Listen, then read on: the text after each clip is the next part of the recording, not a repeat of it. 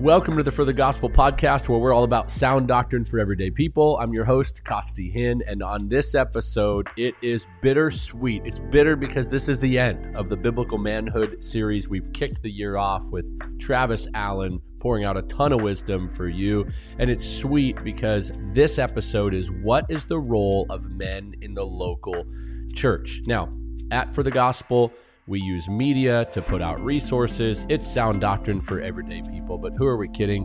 I'm a local pastor. I love the local church. So does Travis. So does everyone else who supports the ministry. The local church is plan A.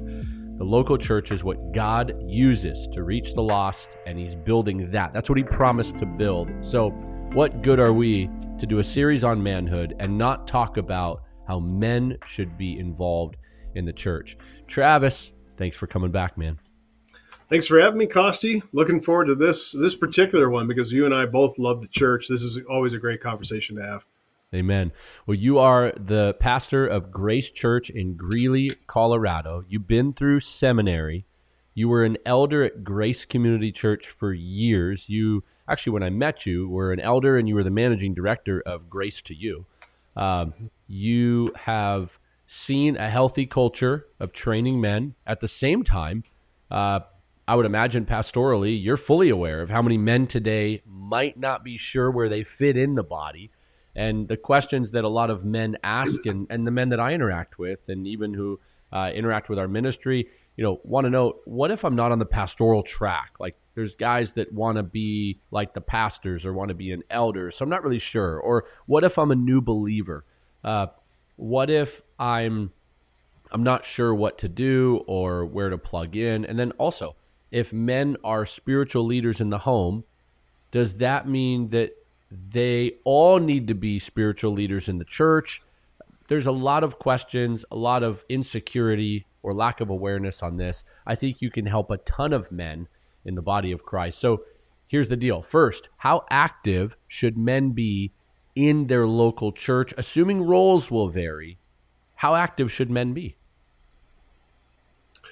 Well, I think that men, their instinct should always be, I love the church.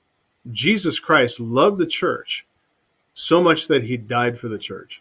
He died, he shed his blood to forgive their sins, bring them to God, and he continually, actively intercedes for the church, intercedes for individual members in the church. He's overseeing the sanctification of each and every member of his church. He gave the Holy Spirit to drive them to sanctification, to empower their sanctification, has given them a new nature, the gift of a relationship with the Father that is never going to end.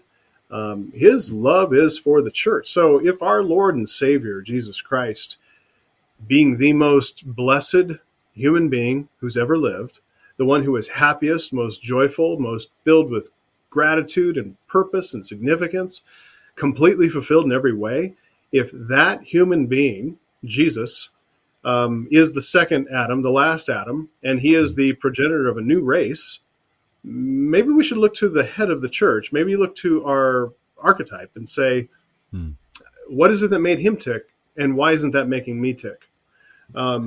If we do get into his thinking and get the word into us, which will give us his thinking, the more word saturated we are, the more we're going to love the local church, the more we're going to want to be involved in it and actually carry out the Great Commission to make disciples. We see then everything in our life as an avenue for making disciples. So when we meet somebody, we're asking a question, where does this person stand with Christ? We're trying to discern the Christian, non-Christian. If they're a non-Christian, then we teach them the gospel. We're trying to have gospel-oriented conversations because we want to see them be Christians. If a person's really a Christian, then we're teaching them in order to disciple them further. Sometimes we meet a Christian and they're more mature than we are. So we're like, hey, download to me things I need to learn. So every relationship in our life, every experience we have, every job we take, every outing we go on, every traveling, everything that we do is an opportunity for us to think about our stewardship of seeking first his kingdom and his righteousness. So I would say that a Christian man, his compass needle always pointing north means he's always pointing toward involvement in the local church. Obviously, it's as his other duties allow. So if a Christian man is not married, 1 Corinthians 7, Paul says, hey, I'd prefer that you don't get married. Just be like me, because you can I want to secure for you undistracted devotion to the Lord. If you get married, you have now natural interest to care for your wife, and your interests are divided. So your time's divided, your energy is divided. So he prefers, he's not against marriage, obviously. For Ephesians chapter 5, Colossians chapter 3, he taught on marriage, excellent stuff. But he would say, listen, I know that you're going to be so filled with joy just focusing on undistracted devotion to Christ. And so young men, young women, if you're not married, give yourself to the local church. Be involved as much as you can be.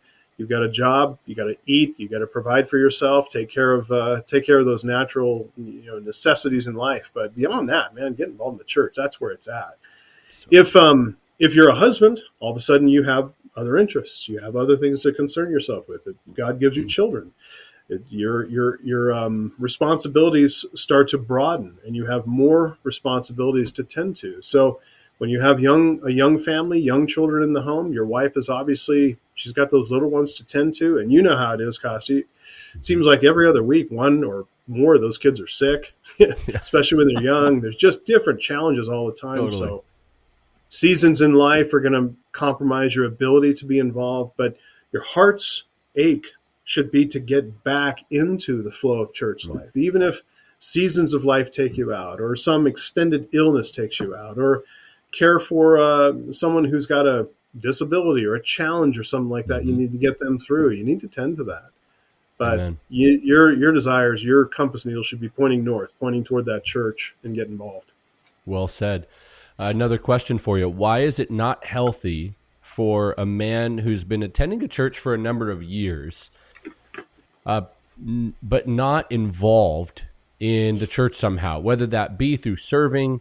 That could be in any role. I would also add giving, faithfully supporting the church, but then not to just say, well, you should serve, in some ministry or give money and, that's enough. But really like discipling and making disciples. Shouldn't men be growing spiritually? It doesn't mean that a new believer needs to be put in charge of a small group here, but like to some degree, if you've been attending a church, a strong church, let's assume, a strong church, a Bible teaching church for a number of years, but you're not getting involved. You're not doing what Christ calls you to by way of the Great Commission. Is that not healthy? And if so, why isn't it healthy? When we think about the analogy in Scripture that's often commonly made about the church being like a body, having many members, and each of the members being a body part, having a function. If you had, let's say you wake up tomorrow, Costi, and your left arm is just dead. It's not moving. It's not working. You don't have any feeling in it. You're not going to say, oh, well, I'll just start using my right arm and just kind of get used to life with my right arm. You're not going to go through days and weeks and months and years of a limp left arm. Mm-hmm. You're going to say, there's something wrong here. When this body part is not functioning, it's not actually contributing to the good of the rest of the body. That's what that member is for, to contribute to the good of my body. So I think that if you see any men or women in the body of Christ who they're fringe people, they're sitting on the sidelines, they attend, but don't do anything else besides that, there's a problem there. Sometimes it's because they've come out of a consumer culture. They're just there for the buffet. Hey, give me what I want to eat, and then I'm going to go home and just sit and watch TV. Some people need to be trained out of the consumer mentality. I think that when people sit for too long, though, especially if they are in a good, sound teaching church, they're in a dangerous spot, because they've kind of trained themselves and habituated this indifference toward the rest of their brothers and sisters there. There's no love driving them. Love is trying to sacrifice oneself for the spiritual good of somebody else. If you look around and you don't see any needs or any way that you can help somebody, you're blind. If you have no impulse or instinct to want to do for somebody else, give up yourself to help and do good for others, I got to wonder if the love of God is in you at all, because that's the kind of love that he's shown toward us in Christ. How Christ continues to love us, how the Spirit continues to love us. Got to wonder if there's any spiritual life there flowing at all. So I would say, man, those people who are just sitting there and not doing anything, I want to go to them and challenge them with some of these things. Assume the best, assume they're Christians and they just come from a very weak environment, a weak culture. But if they don't respond to the challenge and see that their life is not their own, that God's love really does energize them, the Spirit's power does lift them up, cause them to grow, cause them to reach out, stretch out, love other people.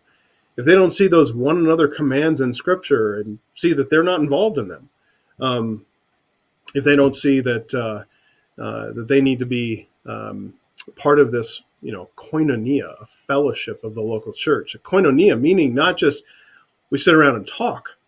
Koinonia meaning partnership. Amen. What's the partnership for? The partnership is, well, it's the title of your program, for the gospel.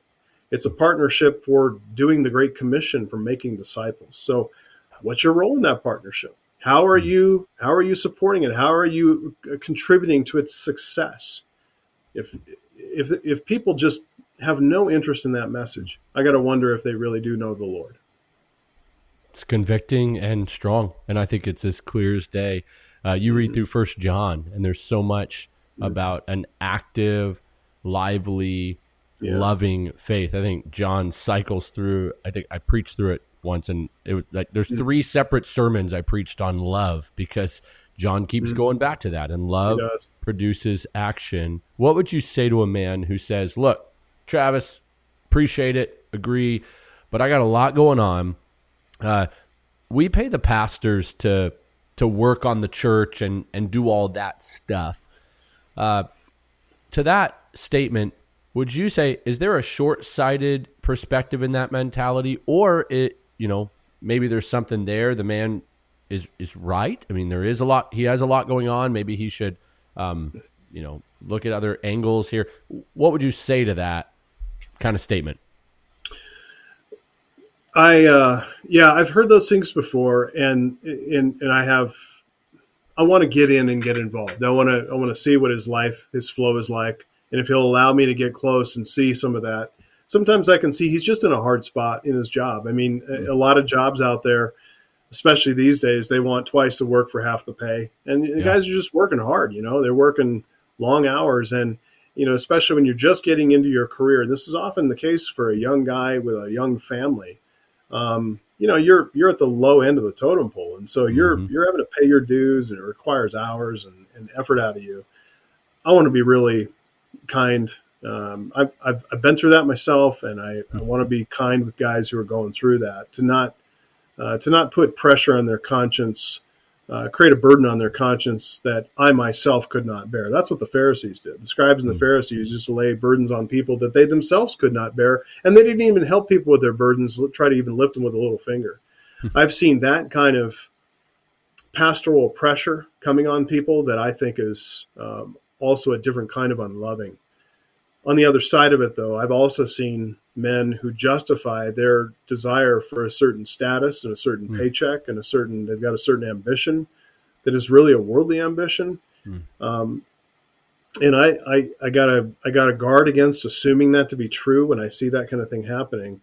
Sometimes you get in, you find guys are just going through the thick of it right now. You just really need to be there to support them and pray for them and try to help them through that season, because you want them to think of it as a season so that they can free themselves up for the instinct of every Christian to be as involved as possible in the local church. So try to help them to get to that point.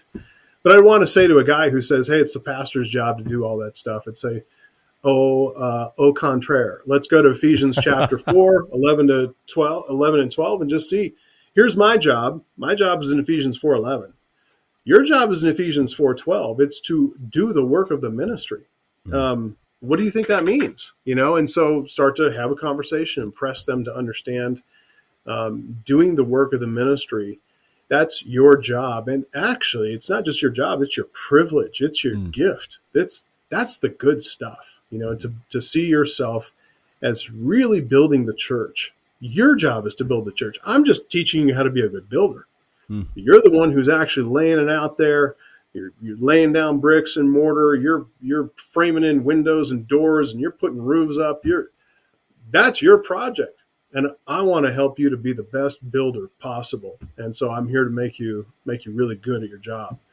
But man, they've got to have that mentality that their life is a stewardship.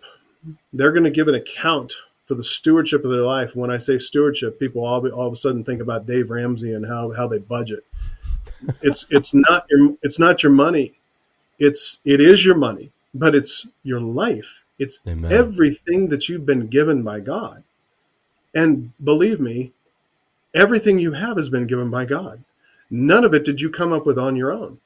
You didn't come up with the family you were born into, the educational privileges you've been granted. You didn't come up with your gifts and your talents. You didn't come up with your intellect. You didn't come up with your energy level or whatever it is. God gave all of it to you. Yep. And he gave it to you on loan.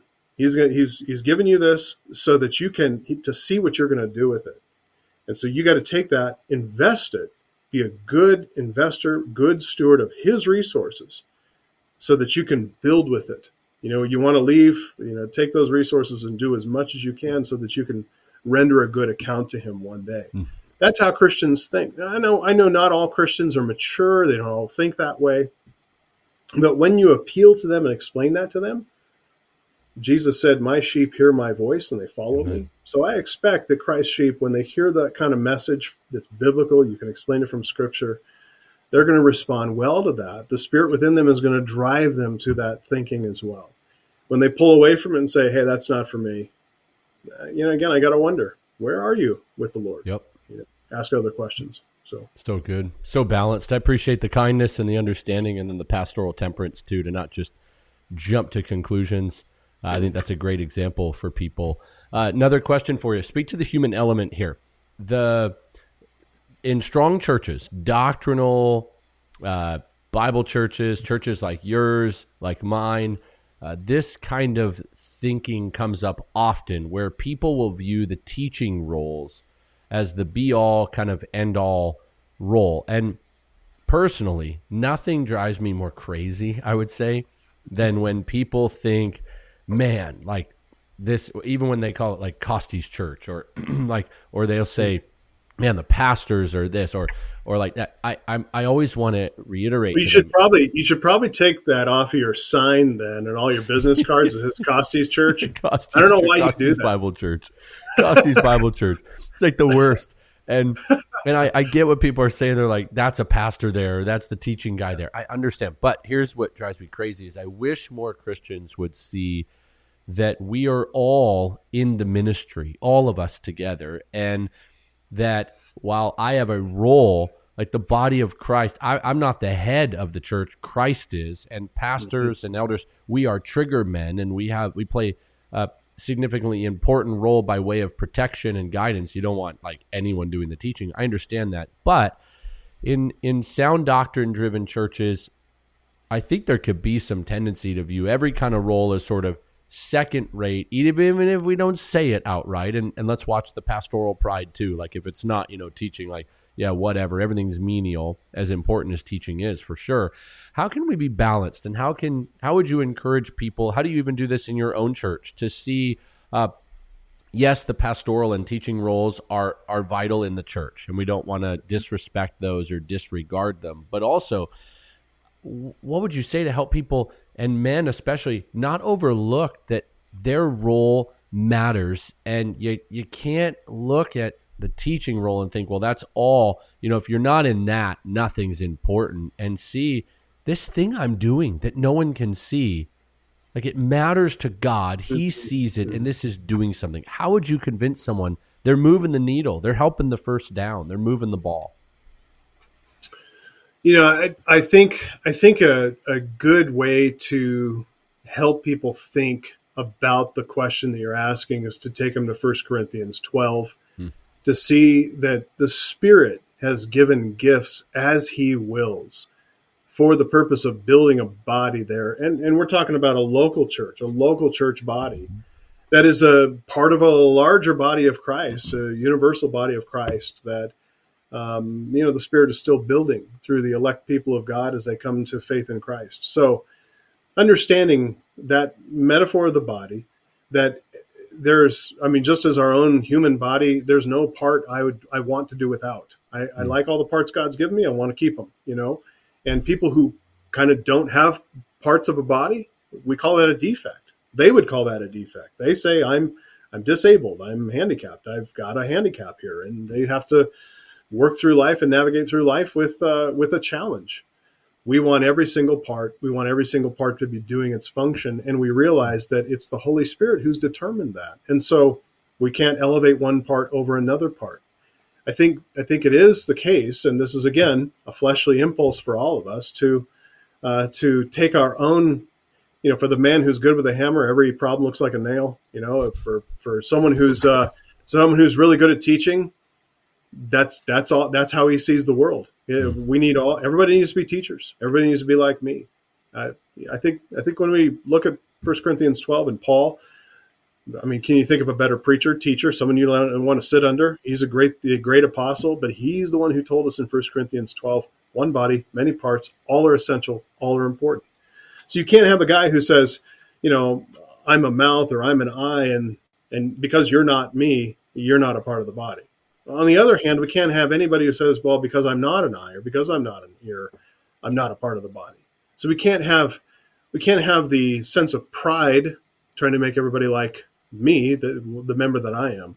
We can't have the other side too, jealousy or envy or a sense of insecurity or whatever about our part. We just have to play our position and realize what is the position God's given me and how do I play it. So I think when we go back to again, Ephesians 4:11, you see the apostles and the prophets. Those offices have passed. Those are done. Those are the effect of that ministry. The apostolic and prophetic ministry is recorded for us in Scripture. So we have that ministry still with us, but not in actual people who are living and abiding with us. What we do have is the evangelists, the pastors, and the teachers, and those are local church positions. The evangelists, those who are good, not only good at articulating the gospel, but good at seeing false gospels, understanding them, and then training Christians on how to be discerning about gospel theology matters.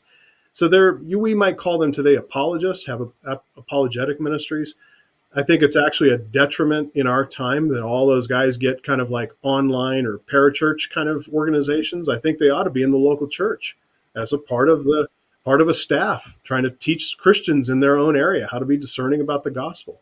But then you have the pastors and the teachers. You have the pastors who are shepherds, and those, as you know, in the Greek they're kind of joined together in this Granville Sharp construction. We got pastors and teachers that are governed by one article. They are different. I do believe they're different offices, but the pastor is going to be teaching is going to be a major part of his pastoring role, and a teacher.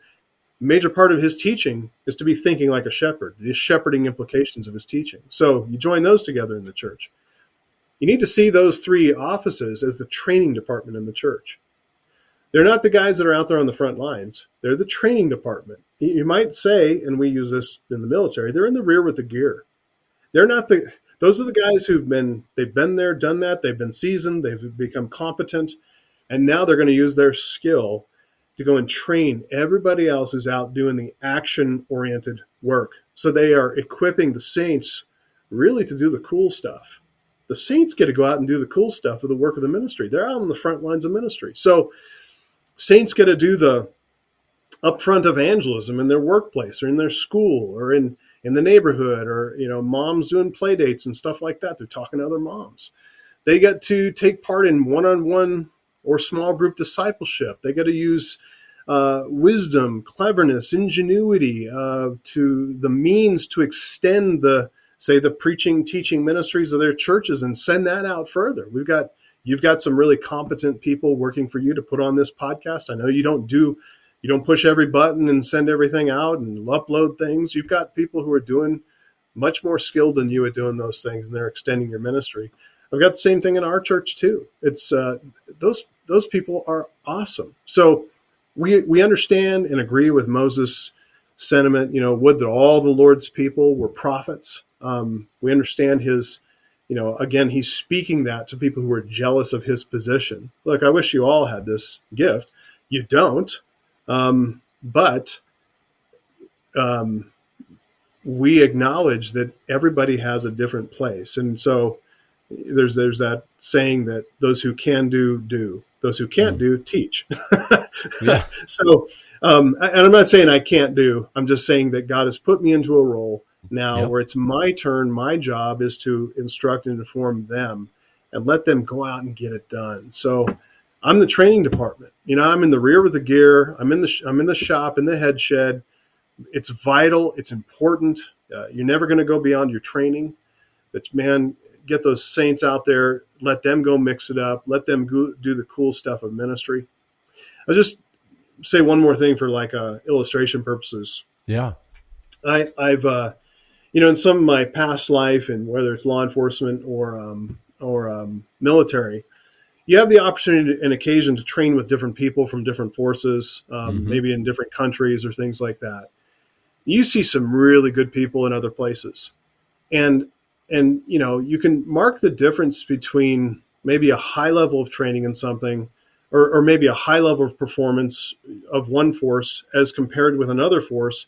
Really good men, solid men, but they're performing at a lower level. And when you start to step back and analyze the differences, you can see, especially here in the U.S., there's a lot of money. There's a lot of training. There's a lot of opportunity. I mean, money buys bullets. Sending bullets down range and being able to pepper a target and do that over and over builds proficiency. Proficiency allows you to be better on the battlefield and have better performance. Guys in other countries don't have a lot of money, can't buy a lot of bullets, can't get a lot of range time. They're not going to be as competent or proficient on target. So that, the difference is in training. And what I'm trying to illustrate is training is vital. Yep. So let's make every local church just high level. Let's as pastors, teachers, elders, evangelists, pastors, teachers, let's pour into those people, give them the best training possible, so that when they're out on target, they can perform at a very high level. That really makes a difference. But man, honestly, they get to do the cool stuff. I'm sitting behind computer screens a lot of times, had my head in books. I'm like, man, I've turned into a total geek. What happened to me? I used to be cool. But I really rejoice, though, in my role and the privilege God's given me to do. But I don't say everybody should be exactly what I am. I just want them to be what God has designed them to be, what the Spirit's gifted them to be, and I want them to be the best version possible. So good. So good. All right. I have two more questions for you on the topic of men in the local church. The first is, what would you say to a young man who aspires to be a pastor? And then the second question, just so everyone listening even kind of knows where we're going to land the plane, what would you say to a man who desires to be a lay elder? So the first one, talk to those who want to be in vocational ministry. They want to be a pastor, younger man, could be an older man as well. Weren't you an aged one, a little older, weren't you? You weren't like 23, right? When you decided to leave go into seminary. So any man. Would you say I came to the master's seminary when I was 30? Would you call that aged one? Or well, now at my age, 39, I still think I'm young. I'm like, man, I got so much. Funny how your perspective has shifted, hasn't it? Now I'm like, I'm still young. But yeah, the younger man or any man who says, I want to be a pastor, what would you say to that man? I'd say the same advice to either one. Starting off, so the same advice is get yourself into a good, sound, mature, deep preaching, confrontive preaching church that is it's overseen by biblically qualified elders, and put yourself underneath that ministry.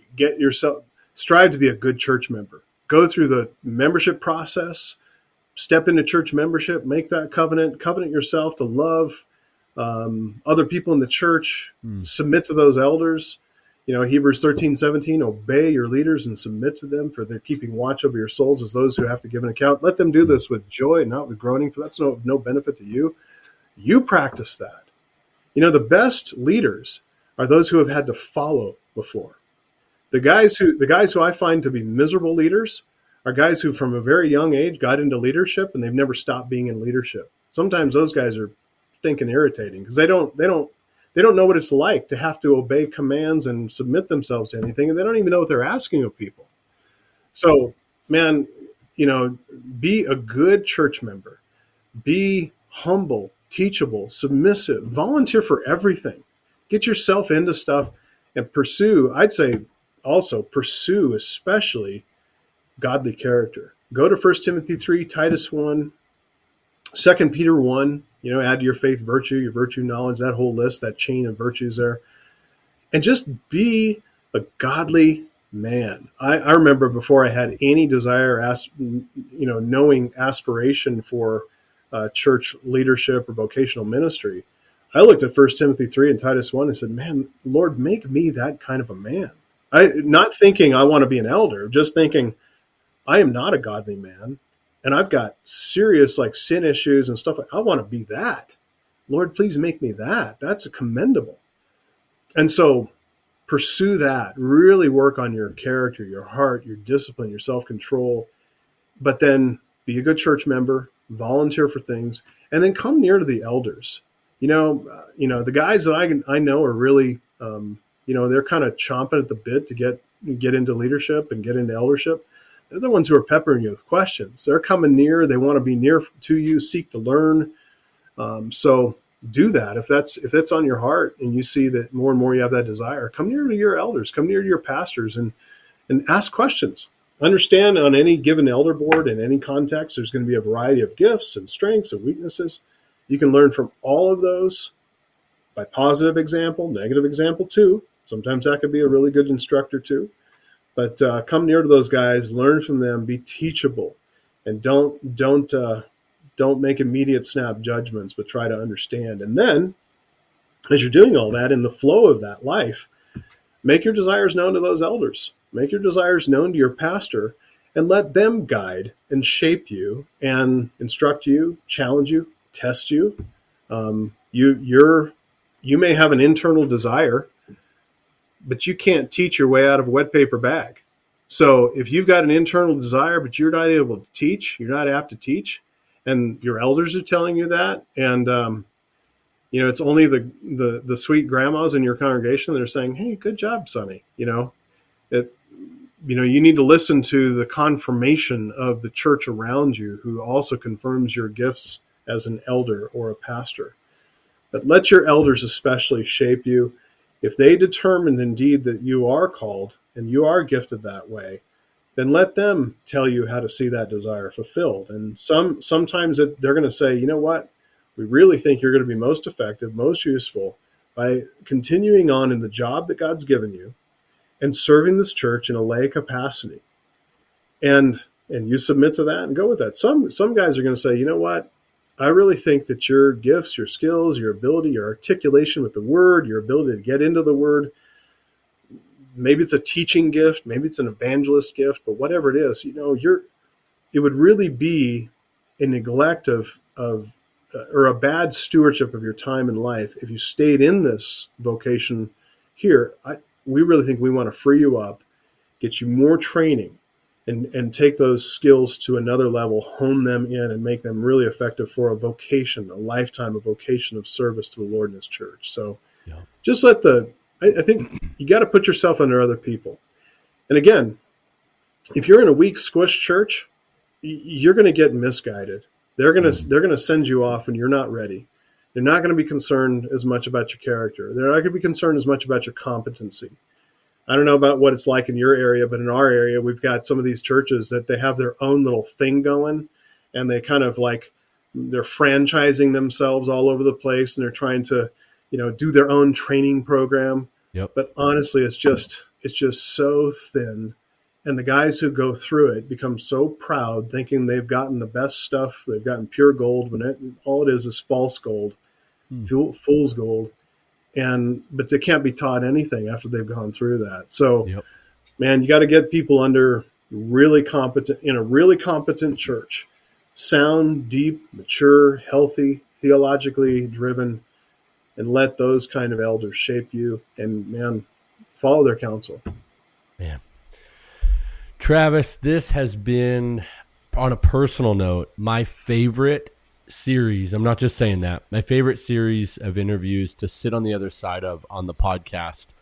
And I'm biased. I'm a man, and I'm a pastor, and I pastor men. And I know personally there's guys in my small group and the small groups at our church, on our staff, and in kind of the orbit of our friendships that are loving this. And some of even my questions were things that guys in my own church said, hey, could you ask him this? And so, brother, thank you so much for your wisdom. Man, I praise God for any wisdom that's come through this time we've had together. But man, so good to spend time with you again, Costi. Your friendship is a real blessing and benediction in my life, and it's just a joy to see what God's doing in your life and ministry through your church. Couldn't be more gratified to see all of the Lord's doing.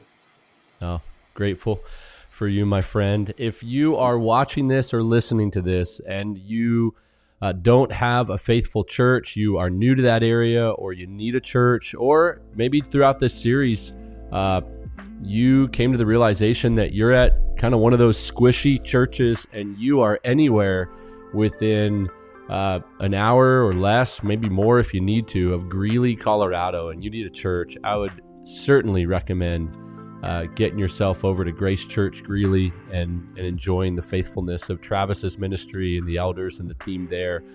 If you're one of our regulars and you've benefited from this episode and the series that we've just done, I would encourage you to share it, pass it along to your church, to the men in your church, to the elders, of course. And if it can be an encouragement to them, I would most certainly recommend doing that. Thank you, as always, for watching, for supporting. Thank you for sharing these resources, and we're grateful that God has allowed us the privilege of getting to do this. We'll be back next Monday with another episode. For now, keep on living for the gospel.